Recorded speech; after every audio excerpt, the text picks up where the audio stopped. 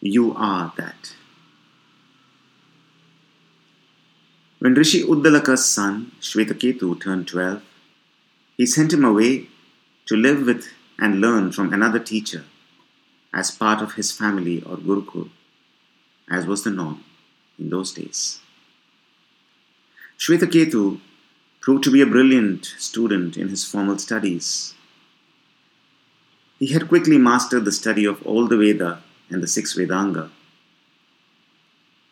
When he returned from the Gurukul, after 12 years, Rishi Uddalaka sensed a certain air of smugness and arrogance in him. He knew this was a sign that his teacher had not introduced him to the higher knowledge. But he also knew that it would not work to confront Shvetaketu directly, because he was brilliant as an academic, outstanding in his command over the subject. He was a learned Pandit. So after much deliberation, Rishi Uddalaka posed this question to Shvetaketu. Shvetaketu, my boy, have you ever sought out the knowledge of that by which the unheard can be heard, unseen can be seen, the unknowable can be known? Shvetaketu was under the impression that since his education was completed, he had studied all there was to study. He was used to answering complex questions about scriptures, but this question left him stunned. He had no clue even about what it exactly meant. In an instant, Rishi Uddalaka had brought his son back to firm earth. This state of mental paralysis was just perfect for an initiation into the higher knowledge, the knowledge of the imperishable. So the lesson began right then for Shvetaketu at the feet of the teacher.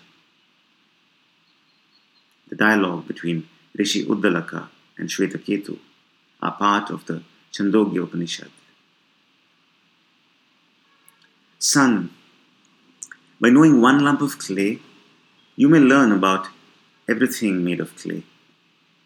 The only difference between such things is the name, a result of speech. But the truth is that all such things are of the same substance.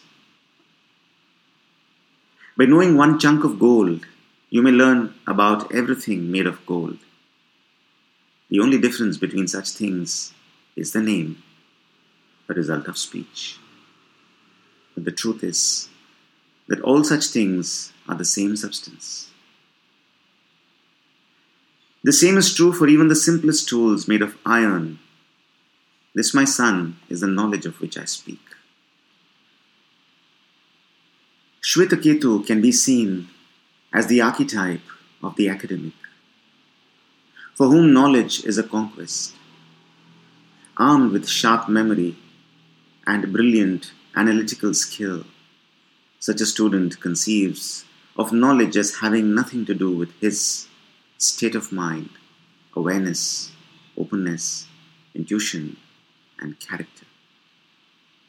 He is not aware that this is the very texture of intellectual arrogance. This is a state of mind that was considered raw and immature, and such a student would not be able to recognize the aspect of the Guru in a teacher. In that sense, we could say that some of the brilliant achievers in science and in all walks of life could fall in this category, for whom knowledge and just about every aspect of life is a conquest. Nature itself exists to be conquered. So when Rishi Uddalaka says, "This, my son, is the knowledge of which I speak," Shvetaketu, not surprisingly, responds with, "My respected teachers must not have known this, for if they had, they surely would have told me. Won't you please tell me more of this knowledge, Father?" An immature student giving an assessment of his teacher.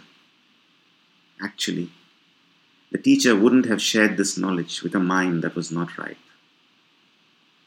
Because a brilliant mind may need to go through many steps further to mature, so that it could come up with inventions and solutions that leave no shadow and is good every step of the way to all creatures and to the environment.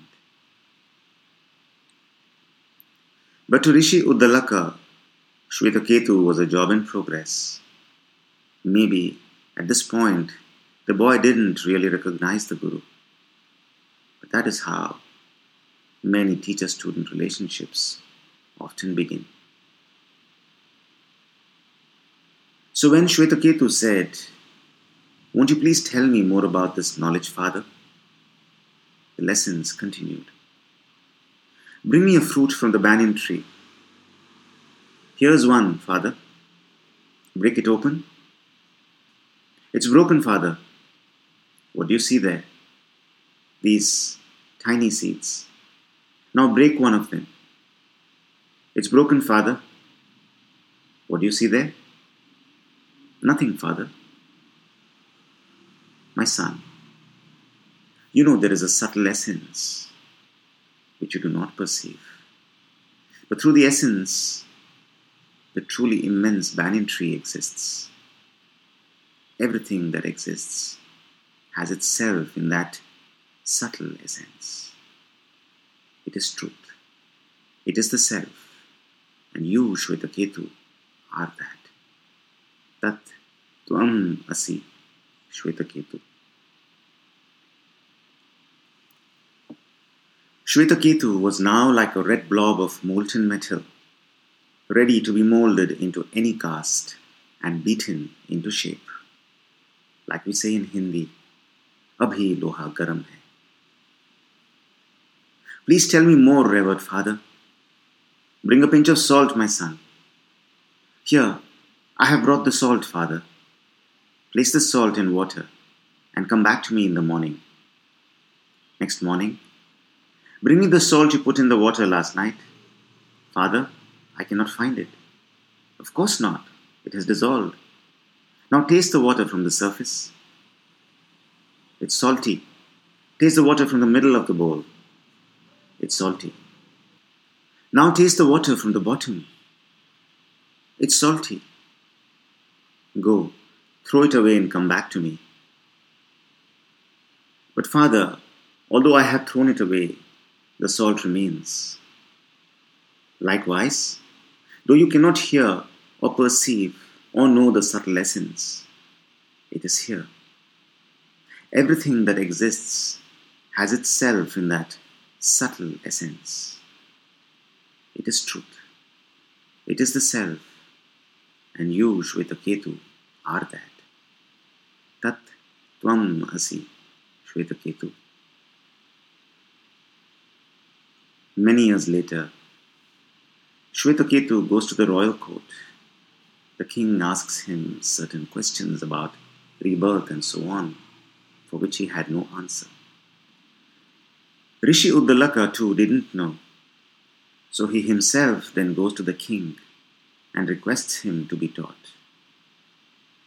Devoid of pride and arrogance, the wise in this way were able to employ the arts and sciences in a way that was holistic and not at anybody's expense, and only benefited everyone. The lines of conquest. The way pre-digested knowledge was taken from texts and not through teacher-student transmissions, there was no scope for a brilliant mind such as Haiba to be corrected, as was the brilliant Shwetaketu.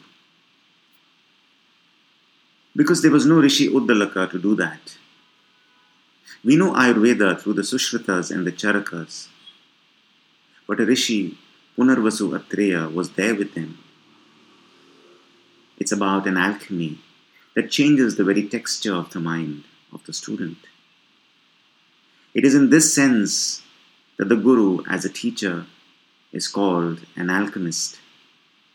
So while many techniques of medicine, mathematics, and other sciences were copied and improved, science itself evolved differently in the modern ethos because it grew minus the wisdom component. The common fisherman of the east coast around Kerala used a simple but innovative instrument called the Ra Palagai, which helped them navigate the seas. And using this, he could determine accurately where to throw his net. The Indian calendar, the Panchang, evolved to suit the needs of the farmers, and so the farmer knew from the movement of certain stars, the sun and the moon, when the monsoons would commence, when to plant, when to harvest. But these practical knowledge systems evolved over tens of thousands of years under the eye of the Guru. But when they began to be absorbed by the modern mind in the West and in India from texts outside the field of a Guru, it would lack the dimension of wisdom. The Gurus were there in the system, but they didn't preside over this new kind of culture. A cult of science sans wisdom evolved. Here Hyber, for example, acted as a mediator, organizer, coaxing politicians, generals, industrialists, and academics to join forces in developing the technology that he thought would help his country to dominate. Robert Oppenheimer, considered to be the father of the atom bomb, reported to a military boss, not to a senior professor. Here wisdom didn't rule, power did. But what is so wrong about that? Crime against wisdom. In a resort somewhere in the Swiss Alps, one night, a lonely Fritz Hyber passed away, and it is said it was with regrets, wishing that he had indeed learned different things. A few decades after Hyber, Robert Oppenheimer said, "I have no remorse about making the atom bomb. I would do it again should I be in the same situation. But I do have the feeling that it was not done right. We should have acted with more foresight and clarity in telling the world what the bomb meant. Maybe they would have surrendered." Oppenheimer's unease, Hyber's remorse, and Nobel's posthumous image makeover. The ancients call this feeling pragya aparadha, the guilt of having committed a crime against wisdom, a guilt that you feel for going against your own intelligence, and this is a disturbance of the subtle. It impacts your whole being. Maybe we can now understand a little about the connection between Raja Harishchandra's unwitting act of disturbing Rishi Vishwamitra in meditation and the turns his life took after that, crime against wisdom. Rishi Vishwamitra was bound to help Raja Harishchandra evolve. And it is with this authority that he could be so decisive and harsh on the king. Heart of hearts, it was not a king and a rishi. It was a student and his guru. The funeral pyres in the cremation ground would have just given tangibility for the deepest purification rite that Harishchandra's whole life had become. This congruence between the inner and outer is an important part of the student's journey. How this happens around the guru is a mystery of transmission, because a stint in a blast furnace is hardly a knowledge transfer. And though we have no details, we can be sure Shvetaketu entered into his own transformational fire with Rishi Uddalaka.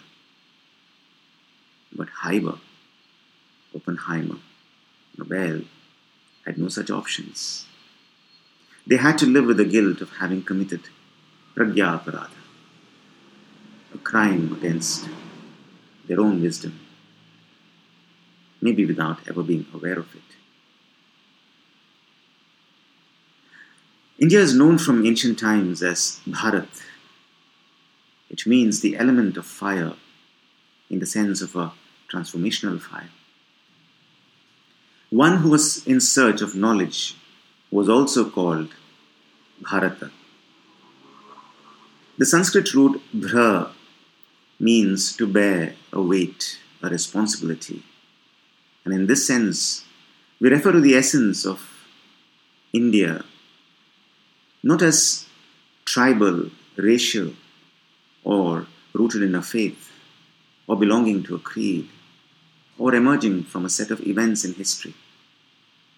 India can be seen as a state of mind, a way of life. Bharata, India, could be seen as a mother story of stories that plays itself out again and again on the canvas of time, in our lives, and in the deeper layers of our minds.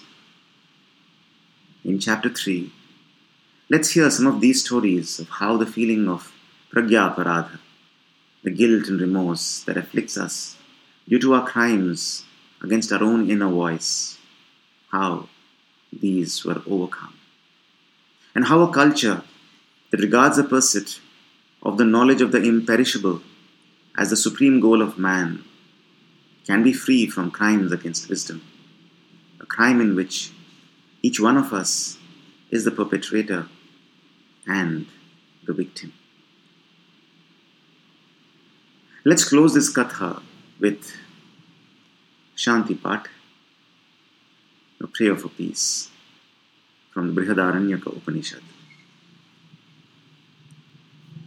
From ignorance, lead me to truth. From darkness, lead me to light. From death, lead me to immortality. Lots of love. Bharat.